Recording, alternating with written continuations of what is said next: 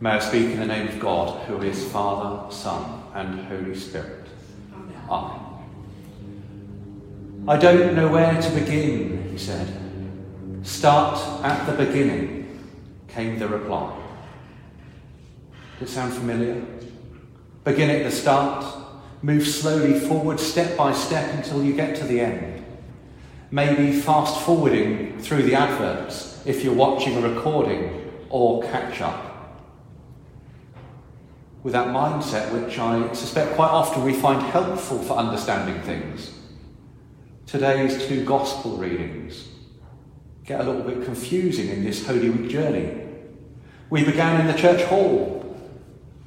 As we were blessing the palms, we heard the gospel of the palms. The crowd declaring, "Blessed is the King who comes in the name of the Lord. Blessed is he, this truly is the Messiah we've been waiting for generations for."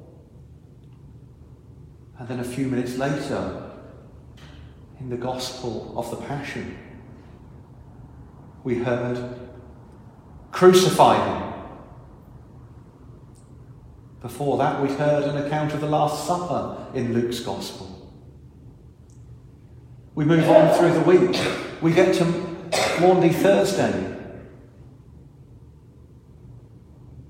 We then move on to Good Friday's Passion, hearing about the Last Supper. So we're sort of toing and froing. We go back from the crucifixion to Maundy Thursday to the Last Supper, then forward again to the Passion again on Good Friday, before ultimately getting to the resurrection. We sort of go to and fro,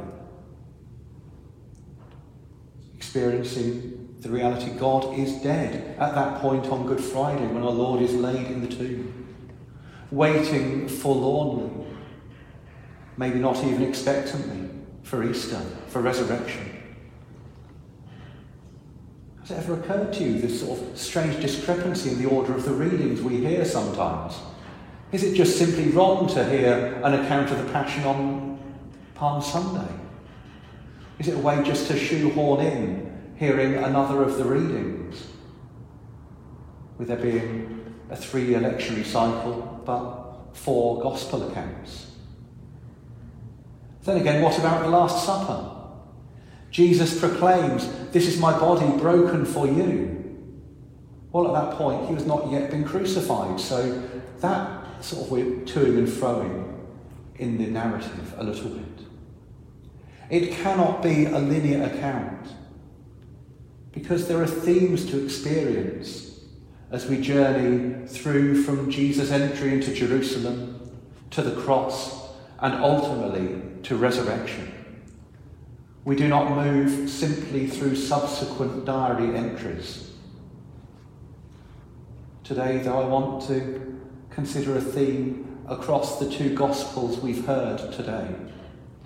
The crowd proclaimed, "Blessed is he who comes in the name of the Lord." And then they proclaim, they cry out, "Crucify him."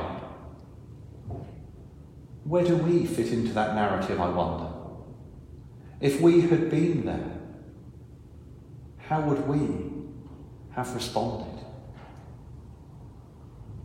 As many of you know, I'm a fan of Reading Football Club.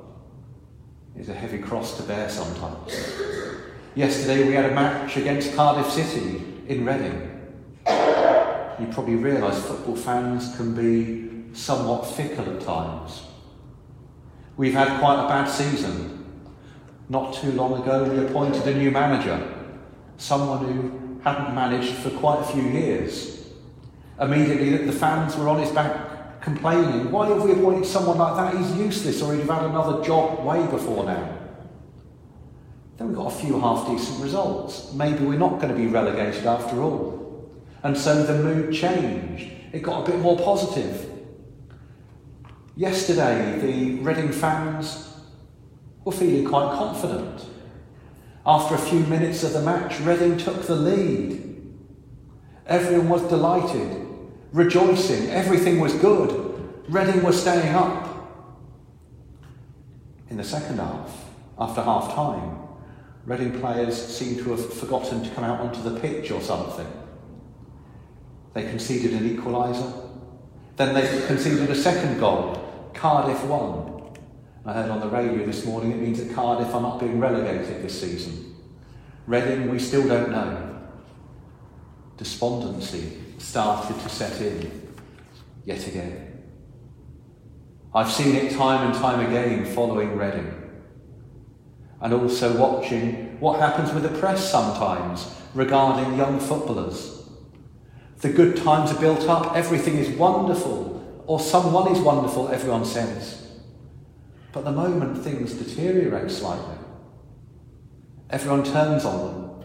The players who are going to win promotion are suddenly useless and booed off the pitch.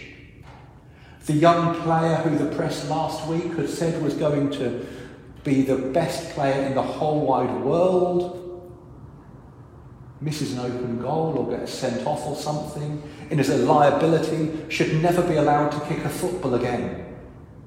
They're wonderful, hooray! No, they're useless, boo! And it changes just like that, the same people. It's wonderful, it's terrible. I don't know about you, but quite often we seem to get drawn into this. Other people get worked up, they get hysterical sometimes even. And then the mood's contagious. We all end up joining into that unrest, joining into that mood, that attitude. A mob rule even, if you like. I'd never do something like that, we proclaim. Someone else said that in the Gospels. Simon Peter.